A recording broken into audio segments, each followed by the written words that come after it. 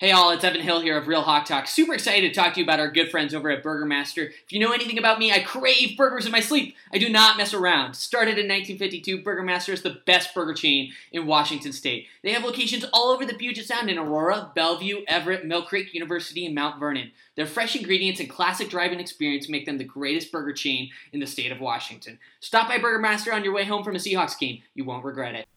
Hey everybody, it's Brian. Thanks for tuning in. If you're ready to buy or sell a home in Pierce, South King, or Snohomish County, please check out John Hurlbut and his team over at Altitude Homes. John's an old friend and someone I know you can trust. He will also donate $500 to Ben's Fund for every closed transaction. I know how hard it is to find a real estate agent who has your best interests in mind. John can be that guy for you and benefit a great cause to boot.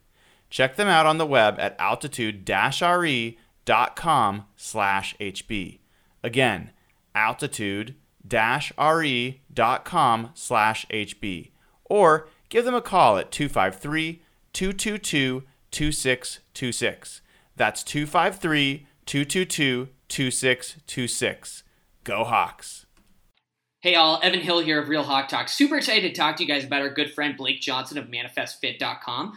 Football season is quickly approaching, and it is a struggle to stay in shape while eating burgers and nachos. ManifestFit.com is your one, only, true online personal training service with workout and nutrition programs specifically based on your needs. They work with clients all over the U.S., and what makes Blake and ManifestFit.com so unique is that they don't believe training should be a luxury item. Now's the time to start. Head over to ManifestFit.com. Click on how to join and fill out the form. Their team will get back to you ASAP and help you start building a healthier, happier, louder Seahawks fan life.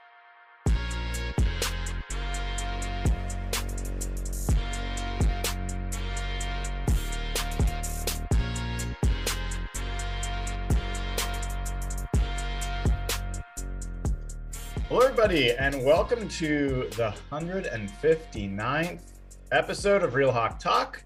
I am Brian Nemhauser, and looking forward to having the conversation tonight about what will be the final preseason game. Just three this year for the Seattle Seahawks, playing against the Chargers at home.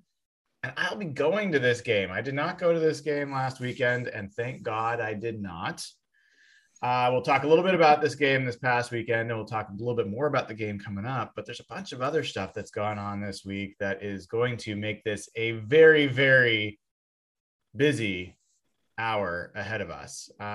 Before we get into all that, please go ahead and click the like button. I mean, before we even started the show, there's some comedians out there already hitting the thumbs down button. Come on. Like, there's got to be 49ers fans. So please go, takes a second, click the thumbs up. If you haven't already, subscribe to the channel. We're trying to get up to 10,000 subscribers this season. That should be an easy goal. Click subscribe, click the bell to get notified when we go live, because there's a bunch of stuff happening. Seahawks are making trades. It's toward the end, toward the 53-man roster. All sorts of stuff could happen. You want to know when we go live, because we will say both ridiculous things, but also very prescient and accurate things. So you want to be here for all of it. Some of the people that will have that expertise to share are with me tonight. Let's start with Dana O'Gorman at Dana OG on Twitter. Dana, you were a late addition to the roster tonight. We weren't sure we were going to have you. It's great to see you. Thanks. Yeah. As most people know now, I work at a hospital and we are very short-staffed. And so therefore I was going to stay late, but they let me go a little early. It was a little bit better tonight. So I could come and keep, Jeff and Evan in check. You're not going to retire tomorrow, are you? Maybe. It's possible.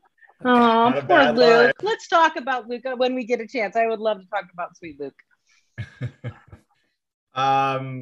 You heard him already, because he can never control himself. Nope. That was Evan Hill at Evan Hill HB on Twitter. And for those that are listening to the show and not watching, he's wearing a Peloton t-shirt, which strikes me as a very odd advertisement for Peloton. I don't know that Peloton would approve of you representing their brand. Is it a negative product review because I'm showing that it doesn't work? Is that what I'm doing? Questions about whether they'd be like, oh, This shirt's so comfortable, though. I will say that. Oh, it's so comfortable. It was. So my parents got a Peloton, and if you like refer people, you get like $100 in like store credit or something like that. And of course, this shirt was like 85 of the $100. Yeah, it was completely ridiculous. T-shirt. I know it's completely ridiculous, but it's a comfortable T-shirt. For $85, it better be, for God's sake. You know, that statement alone just calls into question whatever you're going to say the rest of this podcast. I just don't know that people can trust your judgment after you admitted paying $85 for a t-shirt. But no, it's awesome to have you, Evan. And Jeff Simmons, at Real Jeff Simmons on Twitter. What's been happening up there your way for this past week? Anything exciting we should know about? We're all upset about our fellow Canadian lasting one day with the Seahawks. So we can't catch a break. So no, everything's pretty good. I'm excited for football to start. I know, right? Are you going to get out to Seattle? You think? I know, like with all the travel stuff, it's hard to say. Do you think there's a chance you're coming out for some road games, maybe, right? I'm hoping to. It's just everything keeps changing. Our border's still a little weird coming back into Canada from the States. Man, the COVID numbers keep going up and down. And I'm hoping to get out to Arizona. Jeff, would you consider Lambeau? Because I'm thinking about adding that as like one of my away games, or maybe my main away game to visit. I'd consider that. Yeah. Have you ever been, Evan? No, and that's kind of like the reason. I've heard. Cool. Yeah, I've just it's legendary, right? Yeah. Lambeau's legendary. Like if you're just a football fan in general. So I know it's like smack dab, like in the middle of nowhere, kind of, right? And it's just like in a neighborhood or something. Yeah, it's a little bit of a pain to get there. You got to fly into generally Milwaukee and then drive a few hours. Mm-hmm. But I know you're a big Laverne and Shirley fan, so you can do a little Milwaukee review. A little. Honestly, Dana knows. It sounds like one of those things, guys, that I have to just like check off the list. Yeah. You should just come to Houston with the rest of us, but that's fine. Go ahead. Well, hold up. I didn't say either or. I said both. Yeah, Evan's going to every game. Yeah, Jeff, we should talk about that later, though. Yeah. I wasn't sure I was going to go to this preseason game. I haven't been going to as many preseason games the last few years, but the way that this preseason has gone, folks, like I feel like I need to watch real football as soon as possible. When we heard confirmation that they're going to actually play some starters, this feels like a little bit more like a real game than the last preseason game ever has been in past years. What do you like, Evan? What are you expecting that game to look like? Not how they're going to play, but like who are they going to play in that game? Yeah, that's a really good question because I didn't even watch game 2. I like after game 1, I was like, yeah, they're not earning my viewership for game 2. I don't know.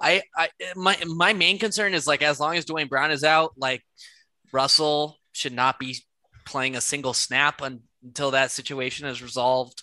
I'd like to see Dwayne or how do we refer to him? D. Is it? It's D now. D.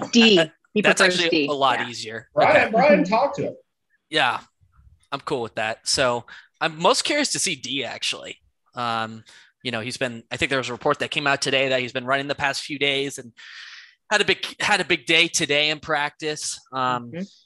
Obviously Seattle's, top picks in the past have not performed well at all, actually, in any years. And it would be nice to have a really capable wide receiver 3. So he's who I think I'll be keeping my eye on the most if he plays. Yeah. Dana, did you watch any of the game? No, I didn't watch, and that's terrible. And I feel bad. I should have watched it. I really didn't think I was going to be on tonight. So I usually would have previewed it before I came on. So I apologize for that. But I was in Minneapolis for, the dreaded soccer games that none of you guys like, But we went up to Minneapolis for a weekend, spent the week up there, went up to a sporting match, and they played MNUFC. But there was a Vikings preseason game, so there were Vikings fans everywhere, and that was really fun. But the practice today made me a little more excited for this game this weekend too, from what it sounds like. I still don't know that Russell Wilson will play more than a snap or two, because honestly, the coaches are thinking smart. They're thinking like Evan. They don't want to put a rookie in front of him. You know, we're not. Did you just say the coaches are thinking smart like Evan? I know. I said, somebody clip that, stop. please. Somebody clip said, that. Hopefully, they're thinking like Evan is thinking, which is smart in this one situation. You will never get credit from me again. Clip that, ever. please. Somebody please clip that. I need it. There are so many flaws in that sentence. But here's my thing. I don't think that he'll play much. You know, I would be surprised if they even did a quarter. Do you know what I mean? Of the starters. I know they played a few more this last weekend. But the practice today gave me a lot of encouragement for many reasons. I told you guys, but I guess D Eskridge is how he's going by now. He looked really good today and caught a beautiful pass from Russell, a nice long one. So that's exciting, right? That's what we wanted. It was a decent wide receiver. Dana, can I ask you a question on this? Around a specific player. As long as it doesn't include you being smart, then yes. No, it's like an actual, genuine, serious question. Just kidding. Okay. Does Rashad Penny need to play this weekend to earn a roster spot?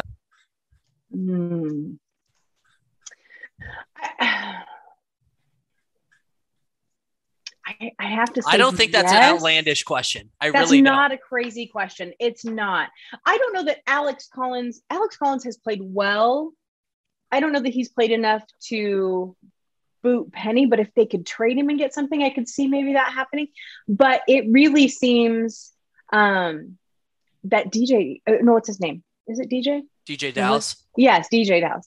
I want to call him CJ because Lamb came out the same year he did, and I get their names. So I apologize. But yeah, I think that he's played pretty well in preseason. From what I've read, at least, he's looked pretty decent and had a few nice plays. And so, you know, he might be making that second-year jump that sometimes rookies do. Evan, but I don't know that sorry to interrupt, Dana. Finish it. No, I was just going to say, I just don't know that Penny's healthy enough to play this weekend. I don't know that he's there yet. He should be healthy enough to play. But good. But see, what's happening, Dana, is Evan's trying to compensate for being so pro Penny early on. That what are you talking about? Like, I have no idea what you're talking about. Penny's going to make the roster. Like, so he's trying to Nathan me. I get it. Okay, whatever. I got a fire pit recently for certain reasons. And we may have to have a ceremonial event. Oh, don't do it. I know you're Brian. I know you're not a fan of burning jerseys, especially publicly on the Hawk Blogger platform, but we might have to make an exception. No. Why? What did the kid ever do to you other than not be an NFL player? He almost caused Evan to get a tattoo of him. You know, I don't think Penny's in danger from getting cut perspective. There is the potential. Yeah. This is where we're already seeing it happen. So let's talk about it. We're seeing players start to get traded. And I think there is the potential that some team may see a former first round running back. And if he gets in a game and looks good, that they give him enough value that they might think about it. Seems like definitely not likely, but definitely it's possible. I think Penny I still think Penny's a really good fit for this offense. DJ Dallas, as much as I think we all like the way he's playing, kid's still not a good pass protector, and he wasn't last year. I know that the reputation coming out of college was that he's a really good pass protector, but he has not shown that yet. And Alex Collins, I think, still looks like a guy that they might just keep around, but not feel like they have to put on the roster. And then beware, everybody. Pete Carroll's talking about Travis Homer like he loves the kid and specifically said he's a great pass protector. So I think people should be prepared for some disappointment in terms of what the running back position looks like. And I don't think it's the worst thing if it's Rashad Penny and Chris Carson as your top two. But I mean, let's start here with the actual trades that have gone down. One of them we'll talk about that is to the Seahawks. One of them we'll talk about is not involving the Seahawks. So the first is the Seahawks traded a 7th-round pick, which you assume is conditional, for John Reed, cornerback, 5'10", has played nickel corner last year for Houston, but has been playing outside corner during the preseason. Also played that in college, I think at Penn State, if I'm right. I'm not sure. So, yeah, the reason that Pete Carroll said they made the move was really curious as well. He said they made the move because Trey Brown has been hobbled with a knee injury the last few practices. That doesn't make a lot of sense to me. So let's start with you, Jeff. What did you make of the move? Is it a significant move? Is this the next Justin Coleman, the next DJ Reed claimed off of waivers, or is it just a nothing burger? It's hard to say that a guy who's about to get cut from the worst roster in the NFL is the next Justin Coleman or the highest paid slot cornerback last year. I think it's just I think it's a flyer. It's a lottery ticket, and we all know what the state of the cornerback position is right now. They have to take lottery tickets. They have to try something. And I know we disagreed in our chat about what they can do, but you're not going to find an outside cornerback at this time of the year that can come in and start. It's unfortunate. There's obviously one that we all would love for them to sign, but that might not be realistic. But I think they're just taking a chance on a guy they probably liked. They have some inside information on him. One of their assistant special teams coaches coached him in Houston. Mm-hmm. They liked him in the draft, but to come in and say he's going to be DJ Reed and come off the street and start and be their best corner, that would be crazy. But I agree. I thought their response was pretty curious. It's unfortunate because Trey Brown was probably the guy a lot of us were most excited about. It sounds like Witherspoon has had better practices this week. I know Brady Henderson jetted him out the last 2 days. Apparently he's made a lot better plays, but we haven't seen that in the game. In the games, he's looked relatively terrible. He looks like a guy who can't play. So I think they're just adding a body there. They need something at this point. Again, it's a position that you're not going to find guys who come in and play outside corner off the street. So take a flyer. It's a conditional 7th rounder. If he doesn't make the team, you lose nothing. Yeah. It was a 4th-round pick, Dana, for Houston. Mm-hmm. And I don't know, like my read of so the alarm bells went off for me when Pete Carroll said that about Trey Brown, because one, either that means Trey Brown's injury is more serious than we know. Two, mm-hmm. maybe the DJ Reed injury is more serious, although I think I heard he's back this week. Mm-hmm. Yeah, he's back. He was back today. Mm-hmm. So if let's say for a second the Trey Brown injury is like legitimately the reason, mm-hmm.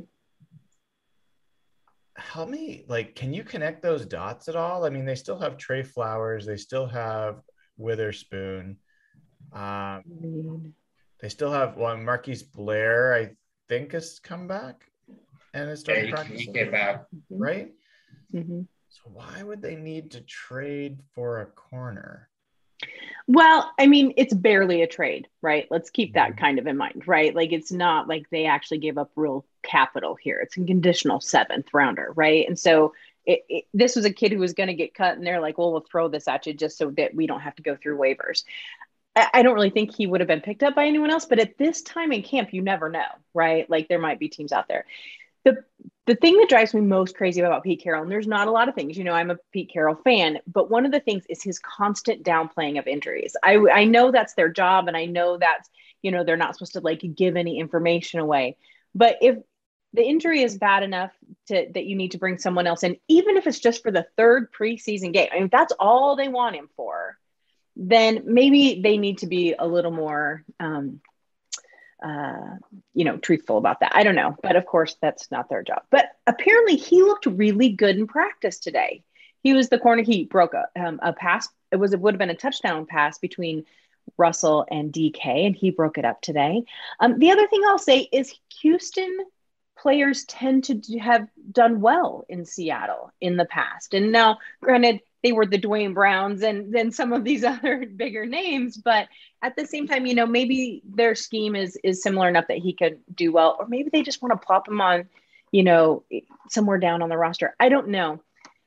I would think there must be some like you said, insider information about this kid that makes them want him to, or they saw him in the draft, he's stuck in their brain and he's like, oh, we could have had that kid. You know how they get sometimes. But the point is this. Is he the cornerback I would have picked? No. Everyone knows the cornerback I would have picked. I realize that's probably not the smartest thing right now, but there are some other options out there. They would just cost more. So this was a very cheap body to put on the team to just see what will happen. Evan,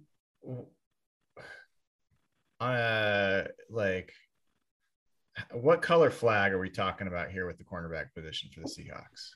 Is this a yellow like just flag? in general or in relation to this move? Forget Reed, just the general situation.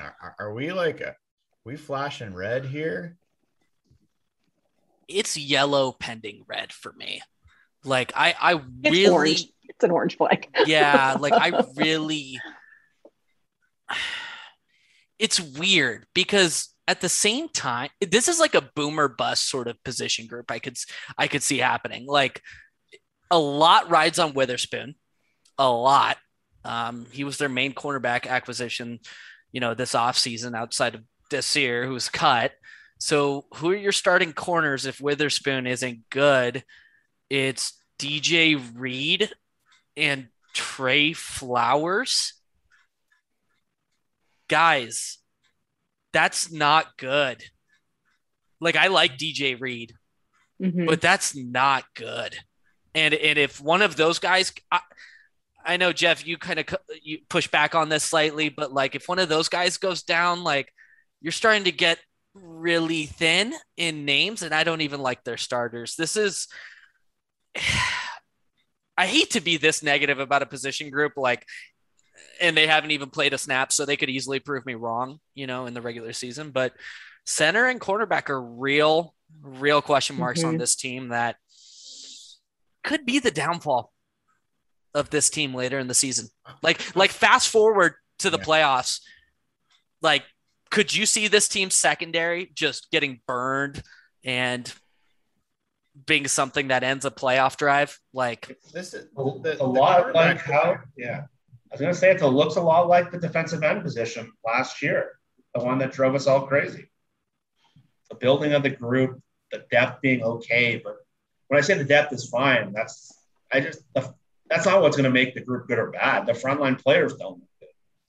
So, yeah, I think it's flashing red. I mean, let's be really clear. The guy that we're counting on being the best corner of this group hasn't played a snap in the preseason, has been injured the whole time, was a waiver claim last year who came on and played really well. I think we all really like DJ Reed. But to say that he's just a made man and now we can just count on him being a shutdown corner, I think is like saying a lot if that's the guy you're counting on. And Trey Flowers, we all know, although I thought he played really well last game, and apparently so did Pro Football Focus. I don't think Witherspoon's looked like he's ready to play. He does not look, I mean, he looks like a big play waiting to happen. His coverage has not been great. And so I'm like, man, what do we need to do? Like, for example, the Jaguars. Is it DJ Henderson? Is that CJ? DJ Henderson. So former first round pick. They've supposedly been like floating him out there because they've got a surplus at that position. I'm interested. Like, go figure out. Maybe you have an extra defensive end or an extra, an extra running back. They just lose a running back for the season. Right. So, so I think that's I agree with you, Jeff. It's very much like the defensive end position last year. And what did they do last year? They made a mid-season trade for Carlos Dunlap because they realized like what they were doing wasn't going to cut it. And I hope that I would rather than make the move before a few games into the season than wait until, we're already in the middle of it. Where's your head on that? Yeah, I couldn't agree more. Well, let's go. Week 2, Seahawks are playing Julio Jones and AJ Brown. Who's covering those guys? So Jamal Adams. Yeah, I agree. Like DJ Reed is no, probably seriously, I'm being sarcastic. DJ Reed's probably their best corner, and we haven't seen him play a game. So I am very uncomfortable with the state of the cornerback position. It's just so unfortunate because obviously a lot of stuff has happened off the field, but this would be a perfect situation if you purely looked at football for Richard Sherman to walk right in. Mm-hmm. I doubt it's going to happen. There's too many things going on. But, man, he would fill the left cornerback spot. They have enough to fill the right cornerback spot. But I think it's a pipe dream at this point. So if they can make a move now, I know Stephon Gilmore, his situation is still unresolved. Xavier Howard, that situation did get resolved, so that's off the table. But again, other than that, it's not like finding a defensive end. Who's trading a day one starting corner unless you're starting CJ Henderson? So I'm with you. Like, so much to me banks on Witherspoon because Flowers can play in a pinch. We've seen it before, but I think we know what he is. I think he's the kind of guy who's always around the ball but can't make a play on the ball. And he's going to have good and bad games, but like he's frustrated. Like, I don't know if you saw Shaquille Griffin play the other day. He got burned on 2 long touchdowns. So and Witherspoon looks worse than him. So it's a very precarious situation right now. Yeah, I'm glad you brought up Shaquille Griffin for a second. Like, there's some fans are probably like, man, I knew we should have signed Shaquille Griffin. I'm like, there's no part of me that is regretting that decision at all. I don't know where you guys are all, but like, I would be even more frustrated to watch Shaquille Griffin, who would be under a contract for 4 years and a ton of money, playing marginally better than some of these guys. Like, I'm still glad they let him go. I just, it's ironic. I mean, this was cornerback this was like no team in the NFL had a better cornerback room for many years than Pete Carroll's Seattle Seahawks. And they just kept coming. And then the cupboards kind of run bare. So it's troubling. It's troubling. And I think we're focused on the weakest position. But one of the things that's shown, I think, pretty strong and can help a cornerback group is the defensive line and the pass rush group. And so there was other news this week, folks, that the Seahawks brought in Carlos Dunlap's old buddy from Cincinnati, Geno Atkins, for a visit.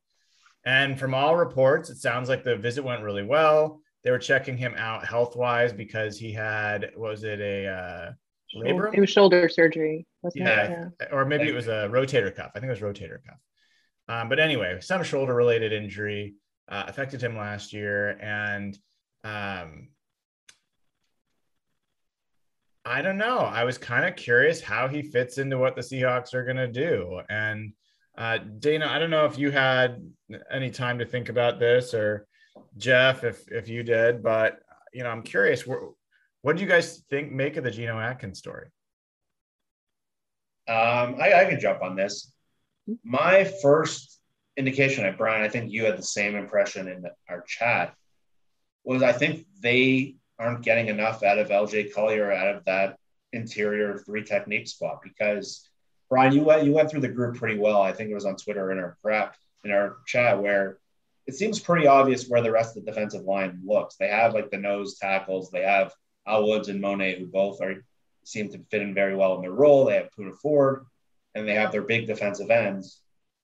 So Atkins he's probably one of the best 3 techniques of the last decade in terms of just rushing up the field. And he fits in very clearly as that 3 technique. And that's a spot where they have Poona, but then in terms of like the third down rush, that spot was going to be either Rasheem Green, LJ Collier, maybe Robert Nkemdiche, and he hasn't been able to practice much. So either that means, I think Dana mentioned this too, I think I mentioned that Robert might not make the team. Maybe he's not healthy enough to make the team, or that they're trying to trade Rasheem Green. They've been pushing his name a lot. Maybe that's a cornerback kind of move.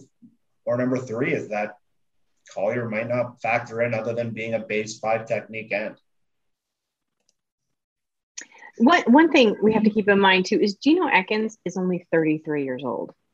This to me feels very much like, not exactly, but you guys will understand my meaning. The whole, Cliff Averill move, the whole, that like they pulled in this guy who's already in his prime, maybe right, on the edge there. and to see what he can do. Now, I'm not saying that Geno Atkins is Cliff Averill. Don't come at me like that. But he's a fantastic player, right? Like we already know that. And I think that he would fit in. It also makes you wonder how much conversations he has had with his ex-teammates that's up here too. That's really interesting to me. But here's the thing. They let him leave. And that makes me take a minute. They said that most of the day was spent in medical and that he did fine and well, and that he looked strong and he looked great, but they let him walk out the door. I think if you're truly going after someone, you don't let them walk out the door. So they almost seem to be hedging their bets a little bit, right? Like they're not quite sure what they're going to do, what their next move is. Now, granted, I know the whole vet minimum not guaranteed, blah, blah, blah. I get that's all what I of was that. going to say. See, But if Schneider loves that sign a player after week 1 thing. He does. And he almost gets a little too cute with it, because if you really want a guy, like you said, it's pretty silly to do that, just to not pay the guy for the season. But I can see him taking a look and then signing him week 2. If he's available. Someone could get hurt in game 3. He's gone in a minute. Guys, That's what I mean. Guys, I think in less than 48 hours, Geno is a Seahawk. Why do you think that? Really? Yeah, him and Carlos are buddies. I think it's just a natural fit here. They can't be that far apart on price. Geno hasn't visited anywhere else that I'm aware of. He's obviously older, on the tail end of his career. What's he going to go to freaking like Minnesota or something? Like, come on. He's going to go where his buddy is. He's going to go to a contender. So I think they can't be that far away on price. I think they'll get it done. Well, they certainly have money. Yeah. I don't think it's priced. I just didn't get that impression. Yeah, I didn't either. But I mean, I don't know that the Seahawks offered him anything. Was kind of the impression I got. But I mean, Evan, let's say that they do sign him. Like, just, general reaction. I mean, how important do you think that would be? What impact do you see that having? Yeah, I mean, he's 2 years, removed from being or 1 year removed from being like a really impact defensive player. And and if I remember correctly, his last full season, he was plagued with some injuries, so he wasn't fully healthy. But like, he had a long, successful career with the Bengals. Him and Dunlap were studs next to each other. Like people forget how good they were together. That they had a nasty defensive line up front. Yeah, I mean, it makes all the sense in the world to sign him if he has any juice left. Even just as a rotational player, like, you can't tell me he's not going to be better than like LJ fucking Collier. Like, come on. Maximum effort. Wait, you keep saying that, Jeff. Did Pete Carroll say that or something? So Brian sent out this clip the Seahawks posted it. It was like a clip from the beginning of practice. Like, I think the Seahawks tweeted just like maximum effort. And it was like Collier moving like half an inch, like the slowest like speed, like he like did like an arm rip, and it was so slow. Right. Like, how's this maximum? It was the most pathetic thing I've ever seen. It was a bad PR. Oh, I know what you're talking about. It would have been anything but that caption. It would have been okay. Like, getting in some extra work or something, but like, oh my God. Go ahead. So I was just going to say, so Atkins is he's been selected to the first team All-Pro, second team All-Pro, and 8 Pro Bowls. I mean, the guy has a nice pedigree for sure. Yeah. And we all saw how good Dunlap was. I think people forget this. Atkins was a step up from Dunlap on that. Oh, for sure. Yeah. He was a game wrecker. I don't think he's that anymore. No, definitely not. I think that the biggest, I'll just say, this was a shock to me. I was not expecting them to be looking at defensive line additions, especially defense. Like, it just, everyone's like, oh, they've got extra spots. They don't need to cycle anyone out. And like, no, they do. Like, the Seahawks generally don't keep more than 3 defensive tackles. Yeah. And they've got Poona Ford, and they've got Brian Monet, and they've got Al Woods. And I don't think any of those guys are at risk of not making the team. Mm-mm. And so then it's like, okay, so, and they're not going to get rid of Rasheem Green. But if they trade Rasheem Green, maybe. I mean, you've got Kim Diche, who they've been super high started on, a fight guys at risk. You've got LJ Collier, who maybe he's the guy.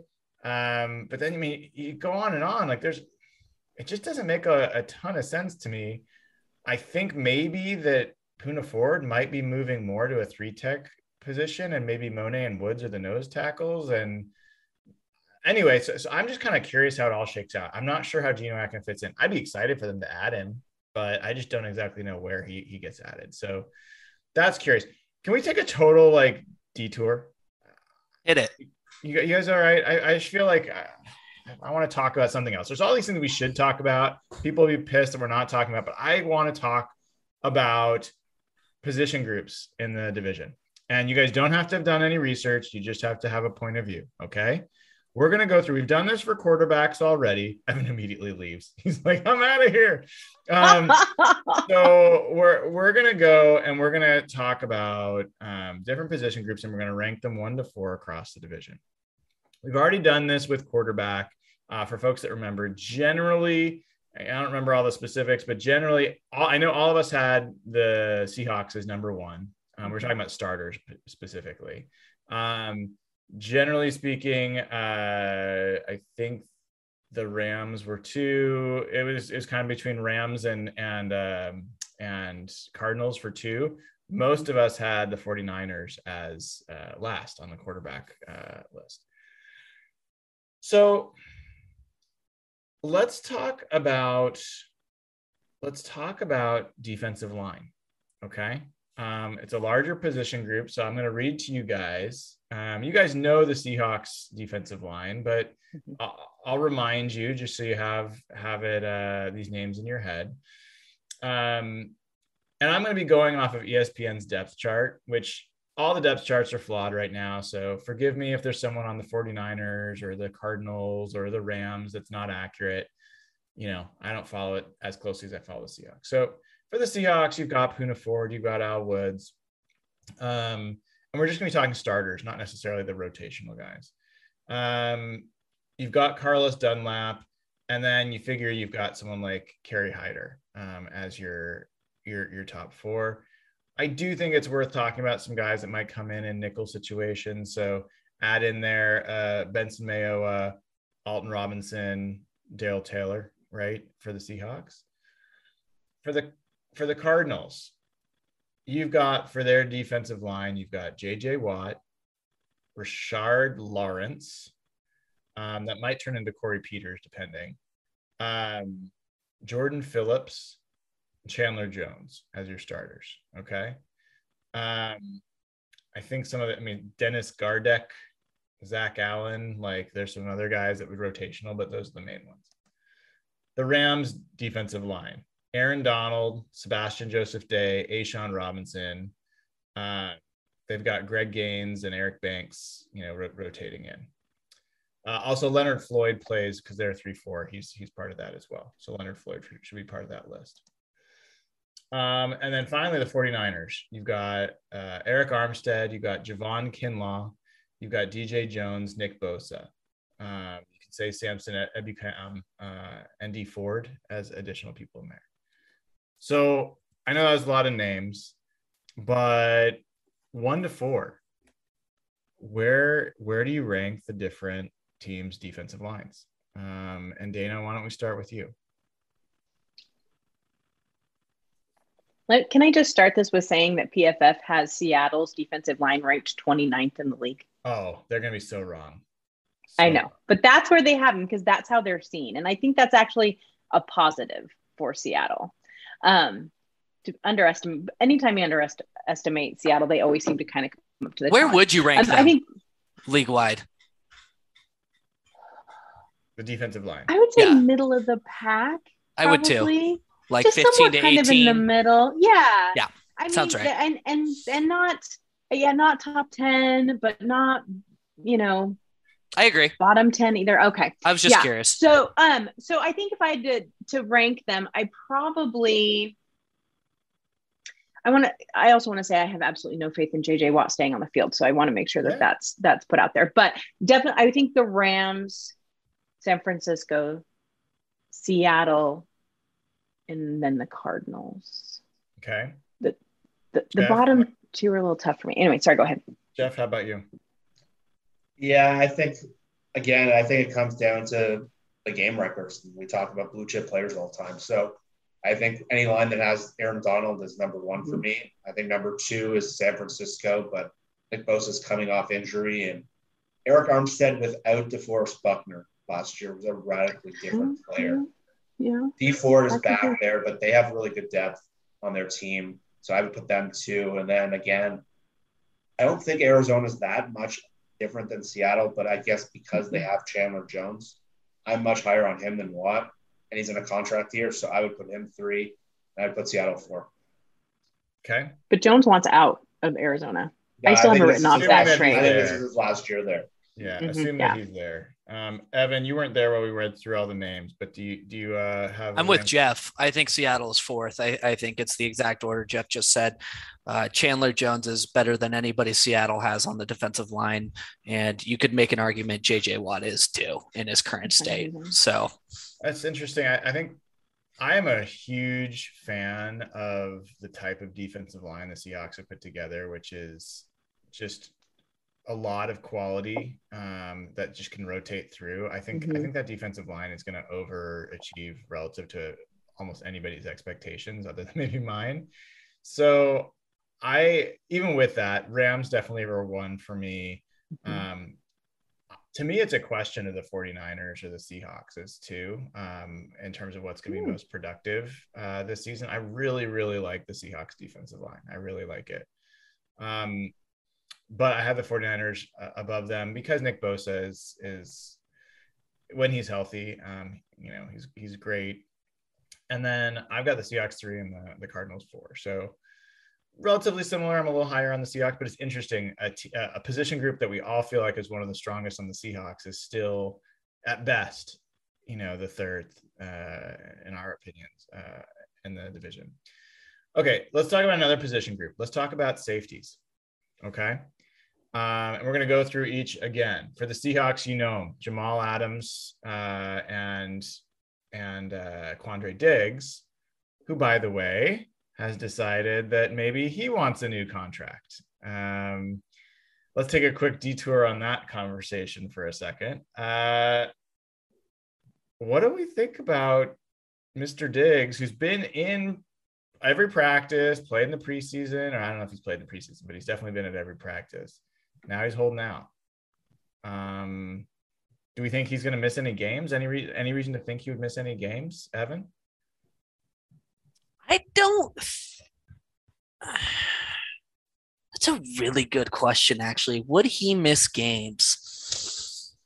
I don't think so, because I believe he has a relatively decent base salary this year. It's $6 million this year, so he'd be sacrificing $500K a game, and he's not a player that is going to have hundreds of millions of dollars in career earnings, or either even upper digits below the 100 million mark. Like, I think for that base, if he had a lower base salary and it was more heavy signing bonus on his previous contract that we gave him, then that might make sense. But I don't think he's going to hold out with $500K on the line per game. Yeah, unless anyone has any specific additions there. I kind of think it's a nothing story. So that's what I was going to – you guys know who his agent is, right? I actually don't. Who is it? So it's David how do you say the name? Mugoleta or – Oh, motherfucker. So he's the power agent right now. He hit, I think, 7 of the top 11 picks. He has Jalen Ramsey. So I think this is just them using leverage while they can. But I don't think Diggs is in the position. I don't even think there's a question of him today. Yeah. I think they're just – I don't know. The only thing, I think that he's just making the statement of, I would like a new contract. I'm going to make this statement this week when nothing matters, and then we can move forward from there. That agent is one of the best agents in the league, and he's not stupid. He knows how many.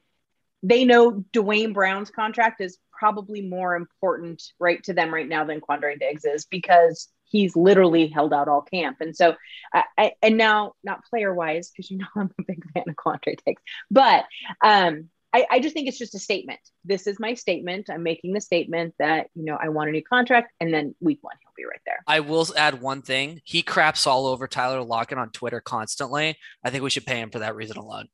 It's worth it. I love that. He does. Have you guys seen his tweets? Yeah, he does. Yeah, Twitter. he's the best tweeter on the Seahawks. He's so funny. Oh, for sure. Yeah. So speaking of safeties, Seahawks, Quandre Diggs, Jamal Adams, and let's throw in a third of Ryan Neal as like kind of the trio there. You've also got Marquise Blair as an option. Cardinals are Jalen Thompson, Budda Baker, and Deontay Thompson. Rams are Taylor Rapp, Jordan Fuller, and I don't know, I think Nick Scott is probably their third. And then the 49ers are Jaquiski Tart, best name in NFL, or one of the best names. I love that name.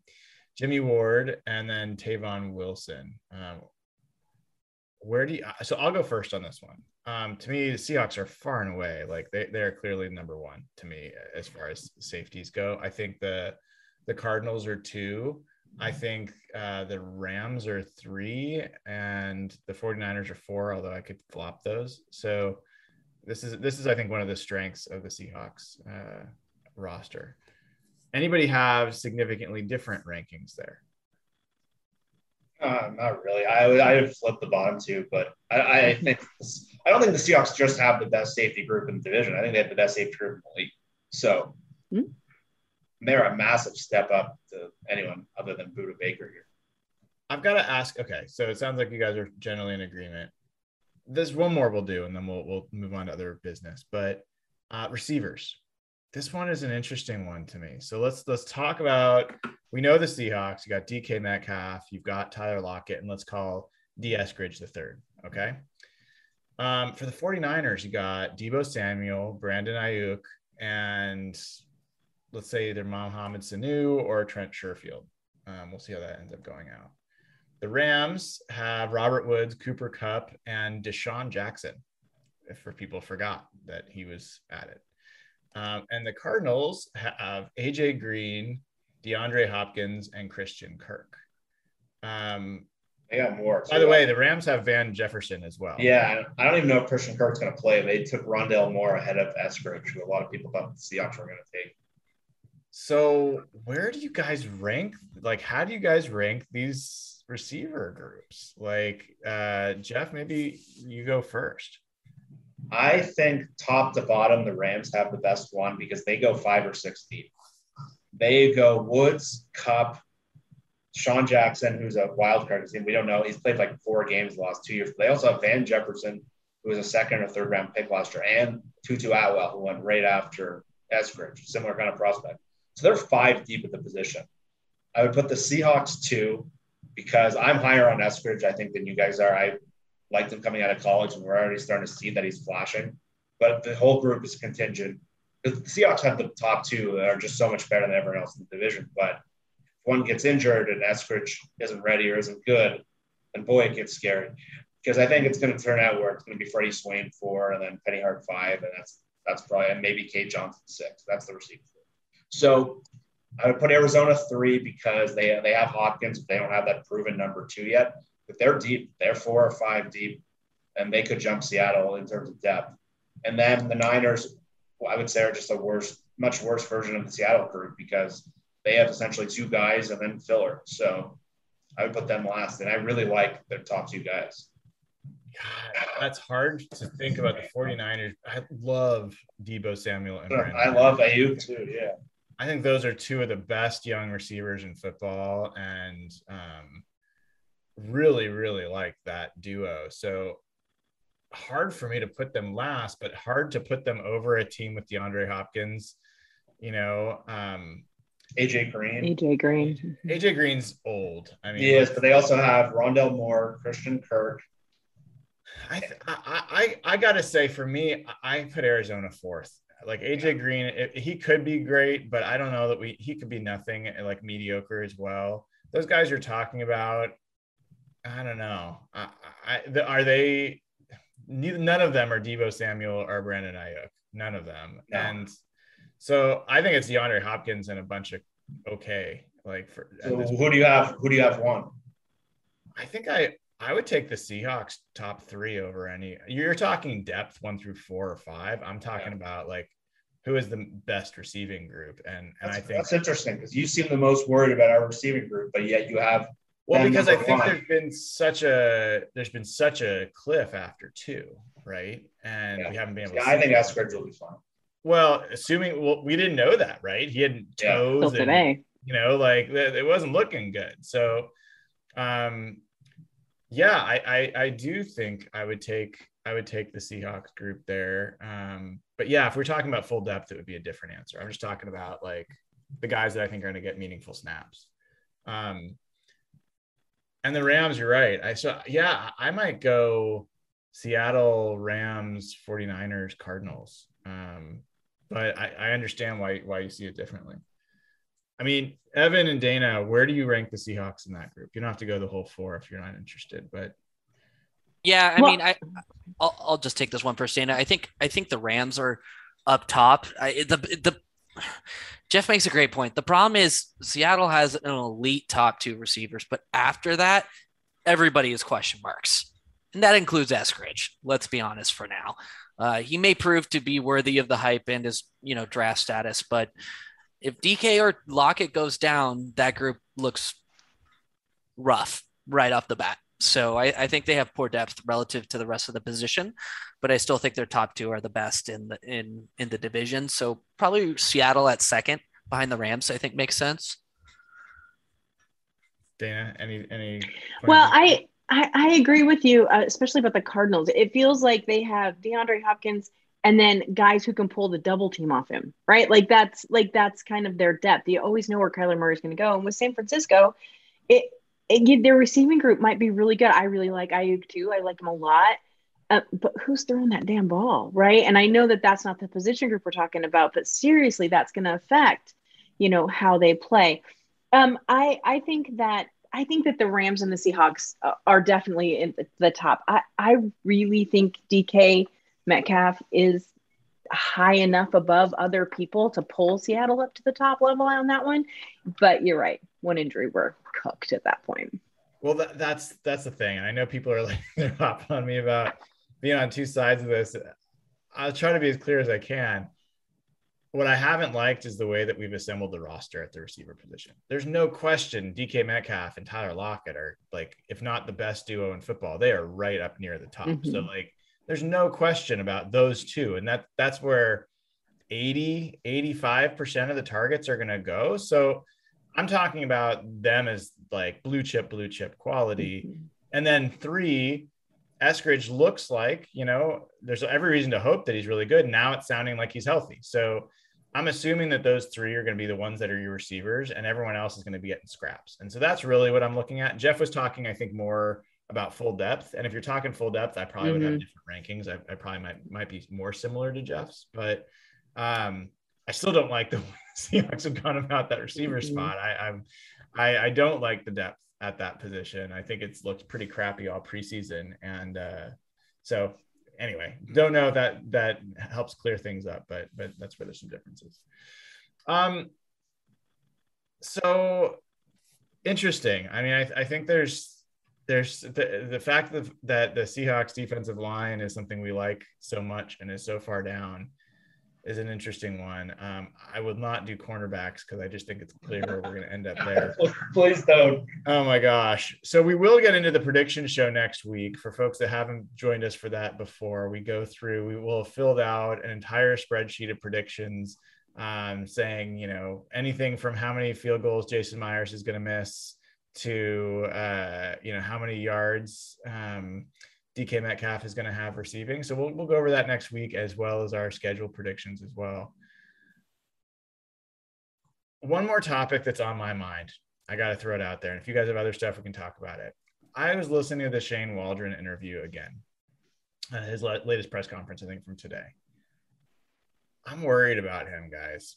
I'm like flat out concerned about him. And from the very first press conference, my impression of him is this guy is not a dynamic personality. I'm not sure about him as a leader. This guy, his answers to the question don't have a lot of depth. I have questions about, like, how smart is this guy? How well is he going to be able to play chess against opposing defensive coordinators? I'm like, I haven't seen enough of the offense to be able to say one way or the other, but I'm concerned. Like there's no way that I can justify it other than what I'm seeing. But my assessment of him, it's similar to watching Ken Norton press conferences, where I'm just like, this guy doesn't impress me. He thinks, anyway. So I don't know if any of you guys, or how are you guys feeling about Shane Waldron? I know we don't have much to go on, but of what we have, how are you guys feeling about it? Dana, let's maybe start with you. Well, I agreed that he was kind of blah, but some coaches are, right? And so I wasn't too worried about it until I read the athletic article today about today's practice. I don't know if you guys read that. It wasn't good for the offense. Let's put it that way. Debrief us. So basically he said, I give all and 100% credit, of course, to Michael Sean Duggar for this. But anyway, so apparently it says that the offensive coordinator, Shane Waldron, made some nice adjustments. That's what he said. But then he lists all the plays in a row that the starting defense completely got the better of the offense. Every single play, over and over and over again. And then when Geno Smith came on, then he started attacking away and getting some nicer plays. I was real worried. It was incompletion, a sack. It says they stopped him on third down, forced another incompletion. I was like, where's the nice adjustment? Like, I couldn't find it in there. And I was starting to get a little bit worried. And then they were talking about, he threw a red zone touchdown. Smith threw a red zone touchdown to Penny Hart during 11-on-11. But then the next pass was batted down. Like, it just didn't sound good, right? And then he started telling us about all the fights that happened in practice today, which I think we should talk about in a little bit. But so today I was like, when are we going to start seeing this amazing offensive mind that Russell and Pete were just gushing about before camp? Like, when do we get to see that? Do we not get to see it until week 1? And I get it. They're going to hide all that stuff. But they're not seeing it in practice either. And that makes me real nervous. Evan? I don't know, guys. I can't believe I have to do this, but guys, let's wait for a regular season snap with these guys. I'm going to spell some optimism into your souls. Dwayne Brown isn't playing. Guys, we're talking about practice. Yes, we're but talking about practicing a new We're offense. talking about practice. Practice. That's why I hate Practice. Let's give it a couple games. I'm not now. What I will acknowledge is there sure is a hell of a lot of pressure on Shane Waldron this year, and there's going to be a lot of pressure on him to deliver and move this offense, forward from the stagnation that we really saw over the past couple of years. And ultimately, he's going to have to impress because expectations are high. And frankly, I don't think it's an overreaction to say this team's playoff potential, Super Bowl potential really rests on his shoulders. I really believe that. So that's exactly so 100% agree that you can't come to any conclusion about whether the offense is going to be good or anything based off of what we've seen. Not even making that claim. But the point you just made about the fact that the whole season rests on his shoulders in a lot of ways. Like the team last year, by the end of the year, the defense was playing pretty well. Russell was playing not well at all. The offense had no counter moves for what the defenses were doing to them. And they were just stuck. It was absolutely a chess game. And the Seahawks were playing with like a mental midget. And I don't think Ryan Schottenheimer is actually not smart. I just don't think he was able to take what was in his head and convey it in a way that worked with his offense. So now we're really relying on this guy, Shane Waldron. And one of the things, people can laugh it off as they want, but like, I do trust my assessment of how people lead and how people come across and, their general EQ and IQ. And Shane Waldron has just not been impressive. Like, he hasn't said a single thing that was insightful so far. Like, I think you're way out of line. At least with Ken Norton, you know that he's trying to keep things veiled. He thinks he's being clever by his answers, and it's just ridiculous. Waldron just seems like simple. I don't know. Have you seen The Money Heist on Netflix? Yes. What if Shane Waldron is just that professor guy, just like in the back, just a straight nerd, like five moves ahead. I'm going to come in. I'll give my opinion on this because I do agree, and I've said this. I think no one. The way I would say what Evan was trying to say, I would say no one impacts the ceiling of this team more than Waldron. I don't think he's the most important person. That's clearly Russell. But I think no one, based on what the roster is and where we see the deficiencies, and they didn't really add a lot of impact players. So I think the one thing that can change their ceiling is having a great new offensive coordinator. But I don't think you can judge anything on a press conference. The two of the best offensive coordinators I've ever seen in the NFL, Gary Kubiak and Norv Turner. You ever heard them talk? They are two of the most dull, boring people. Offensive coordinator is not the thing to judge a press conference on. That's a head coach. Offensive coordinator, and it seems like Waldron, and I'm not saying there's anything to come out of this, it seems like he's almost being strategic in how boring he is. And remember, his first job was with Bill Belichick. I hope you guys are right. No, I'm not saying you're wrong. I completely disagree with you guys on this. Norv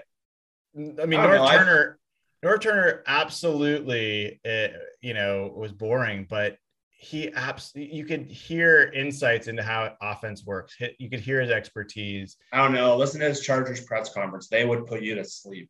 Yeah, I just like Jason Garrett could come off well in a press conference. Like, I don't know.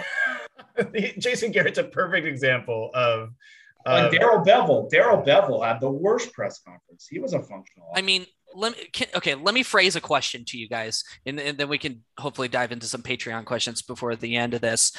But the question I have is this: do you see the Seahawks making a deep playoff run without Shane Waldron having an exceptional season this year? Anything less than an exceptional season from him? No. I mean, yeah. That says it all. Yeah. That says it all. Like, this team is not making a run. As much as I hate to say this, like, they're not making a run unless Shane Waldron shows up this year. Yeah, because their defense is middle of the pack. The offense is going to be covering a lot of flaws. For them to make the Super Bowl, Russell has to play like he did in the first half last year. Or they have to have an offense that unlocks whatever they couldn't find in the second half. And there's only one person that dictates that. Yeah. It's there's just a lot riding on this year. Like, I know we don't like to talk about it, but like, I really do think like Russell's future is contingent a lot on what happens this year. I think there's just massive implications of this year. Yeah. I almost think how it happens too. Like, if it's the offense and they just fold back into what they did last year and they totally like, if Waldron's just a pawn with no control and it's just Pete Ball again, I think that's going to impact Russell's future here. Because I think him being the McVay offense is what attracted him to him in the first place. Evan, you is said that we the do mistake? have Patreon questions? I'm sorry, what was that? Evan, you did say we had Patreon questions? I didn't know. We had a ton. Nathan is on top of it. Dude, I had no idea. All right, well, let's go to the Patreon questions. And while you're pulling them up, for folks that haven't already, please click the thumbs up on the video, click subscribe on the channel, and the little bell to get notified when we go live. And go over to patreon.com/hawkblogger, join, and then you'll get immediate access to our Slack channel where we poll for questions every week. And, as you know, proceeds go to charity. So it's a great time to join. We're about to get into the season, and come on over to patreon.com/hawkblogger. Evan, first question. Hit us. Yeah, Brian, I'm actually going to give this one to you. So Seattle has about 13 million in cap space right now. Deduct a couple million. If you're thinking true cap space, what position So I'm going to modify this question slightly. What position would you hope or use that cap space on? Center, cornerback, linebacker, or wide receiver? Corner. I mean, I think that's a clear one. I'd love it to be, there'd be a center option, but I don't think you can really swap centers as easily. And receiver would be second to corner.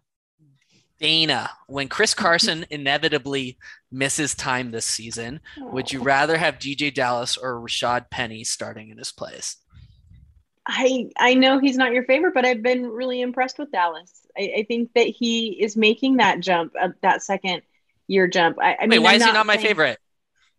Oh, I thought that you guys said you didn't like him all that much. No, Travis Homer. The discourse around Travis Homer. No, I know no one likes Travis Homer. But there's some people who there do. are certain people who do.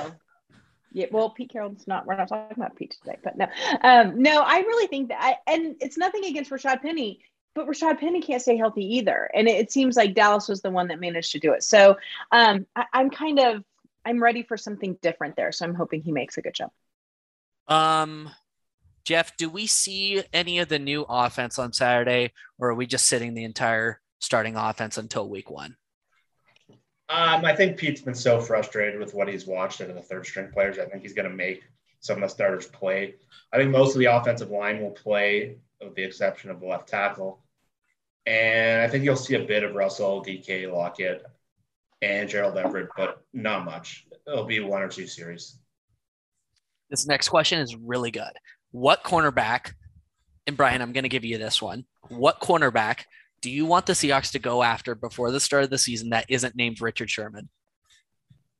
I'll stick with the Henderson guy in Jacksonville. I haven't spent enough time really diving in there. I think it would be great to get like a Gilmore, but I just don't know that he's really available. And I think they need someone like that, to be totally honest. I think anyone but a Richard Sherman or a Gilmore, someone at that level, and you're really just hoping. Even Henderson has not shown to be a great corner at this point. So even though he's a first-round pick. So, yeah, I actually plan to spend a little time looking at rosters and hope that there's a team that's stacked with cornerbacks because, it's tough.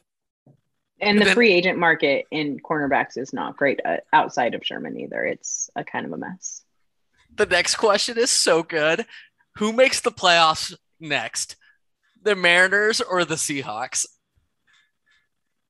Oh, It's tougher than you think. Because they're in on the M's, man. The M's have been so much fun this year. Yeah. All right, Brian, your M's. Jeff, Dana? Seahawks. Okay. Seahawks. No, wait, hold on. I got to jump in with one thing here, Evan. Like, you're not a baseball fan, so it's hard to ask you, like, would you rather have been a Mariners fan for the last 20 years or a Seahawks fan? Obviously a Seahawks fan. Dude, you talk all the time about how shitty it is to be a Seahawks fan and how much it's easier to be a Lions fan. It's the same freaking thing. We're not going to get into this, Brian. We're not going to get into this, Brian. It is the gap. It is the distance. It is the gap from production and results and expectations. We're getting into this later. Nothing's worse. Nothing in sports is worse than being irrelevant. All right, we're going to talk. Period. End of sentence. Yeah. You assholes. Jason asks, are we back on the Jason Myers train after he carried the offense on Saturday? Jason, the train never stopped. Seattle's best offensive player is going to continue and be flawless this year. Does Bellore playing linebacker mean we can carry an extra running back, or does that extra spot go somewhere else? I'll give that one to you, Jeff. I do think they can carry an extra running back, and it gives them flexibility that they don't have to scour the waiver wire. Or there's a lot of questions about Kadri, right? I don't think he's going to come back and be a backup. So I do think now that you can have Penny, Dallas, and Collins potentially, and even Homer maybe make the team because Bellore can play both ways. Brian, who is your top option to replace Diggs if he holds out? Marquise Blair. I think the other might be Ugo Amadi. Blair doesn't really profile as a free safety that way, but yeah, I think Blair would be the next person to step in, and that would let Amadi play nickel. That, I believe, is the end of it. We had several duplicate questions, but we had a lot of questions this week. That was good. Cool. All right. Was there something else that we were needing to talk about that I've forgotten? I feel like there's been so much. Oh, I do want to ask really quickly a 49ers question. Did any of you guys see the latest, the Jimmy and Trey performance this weekend? I did not, but fill me in, please. Okay, Jeff, I see you nodding vigorously. What was your take on that, on their performances? And if you were San Francisco, who would you start week one? So Trey Lance had a serious up and down game. If you watched him in the first quarter he played, like Niners fans were talking about him like he was a bust. Like I think he was like 1 for 6. There was a lot of Justin Fields tweets going along. And then the worst second stringers or the third stringers came in, and Lance started getting comfortable. They ran up a couple of plays to loosen him up, and he lit them up from there, and he threw 2 touchdowns. So it was a really up and down performance, and based on whether you watched him in like the first quarter or the second quarter, you'd have a radically different opinion. But he doesn't look ready to me. If you remember, he only played 1 game in 2020 because of the college he was in, and he basically hasn't played football in a long time, and this is the most complicated offense probably in the NFL. So Jimmy Garoppolo, I think we all know what he is, and I think the team knows what his ceiling is. And the Niners, their schedule gets really light in the second half, so I think they're going to open the year with Jimmy G and then transition to Lance once the schedule gets easier. But if I'm them, I'd probably play Lance. I don't see the point of playing Jimmy G. I would move forward with the future. I just want to say something. Yeah. If Mac Jones ends up being good and Trey Lance ends up being bad, I will never stop shitting on the 49er fan. That would actually be amazing. I will never stop shitting on them. And Mac looked good this weekend. I think Mac's going to start. I think Mac's going to be day one. He looked real good this weekend. I want to throw something in here if I can. Jimmy Garoppolo is going to start the season, and I wouldn't be surprised at all if he can stay healthy that he doesn't finish the season. I think that Lance has proven himself to really need a full year in the NFL offense, in the NFL world to understand it. The kid's got a gun for an arm, but at the same time, there's not a ton of accuracy there. And so I think that he just needs that time to get back into the football way of thinking at this level. And as long as Jimmy Garoppolo can keep them in games and win some, I think that they'll probably just let Lance sit for a year. Not that he'll be learning much from Jimmy. Evan, but... you don't have to just wait for Mac Jones. There's also Justin Fields. There's already 49 guys. I am on record. I am on record pre-draft saying I truly believe Justin Fields is going to be the best quarterback from this class. I cannot believe he fell to the Bears. It's insane to me. Yeah, it's fascinating. You seeing 49ers fans at each other's throats on this topic, like really like tearing each other apart in a way that I normally don't see it, and it's awesome. You don't see it in their stands? Not yet. Not yet. Okay. Normally, yes, but not yet. So, I think they'll start Jimmy Garoppolo. But the only other divisional news we should talk about, because it did happen today, is the Rams trading for Sony Michel. He's just an average running back. I don't think there's a lot super special about him, but I think the Rams running back room is in trouble. It's really, really tough. Cam Akers is out with an injury, so they're down to Darrell Henderson, who I think has also been injured, and that forced them to make this move. Traded basically will end up being a 4th round pick for 1 year of Sony Michel. Is anybody like bullish on this for the Rams? That where you think like Sony Michel's going to make them significantly better? So I have a good friend named Derek who we talk on Twitter. He's a Rams fan, and so we like to give each other a lot of shit. But he's a very logical Rams fan. And when I asked him, I'm like, how do you feel about this? He's like, I wanted Cam Akers. I think that they get what the point of the trade was. The logical fans that he's serviceable. He'll do his job. He's not going to change that room a ton, but just give them a little more depth at it. So, yeah. Anyone else have any Sony Michel takes before we start wrapping? we have to talk about Luke Wilson. You cannot just ignore this. Yes. What about Mike But he's like, Holmgren? no, I don't want to. For less than 24 hours. Yes. Let's go. I just want to recognize the retirement of the greatest tight end in Seahawks history, Luke Wilson. Thank you for your contributions. You were the fiercest weapon we ever had at tight end. He's only half joking, folks. You should have seen our chat when Luke Wilson signed. Dana We were and excited. Evan were practically doing like chest bumps from across. Oh, yeah.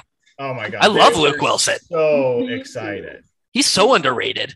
I literally said last year the Seahawks should bring in Luke Wilson, and you guys all laughed at me and told me he was like 44 years old. Like, Yeah, I stand by that take. What? every other team has like a board on their room of like all the tight ends available if someone gets injured. The Seahawks only have Luke Wilson on that.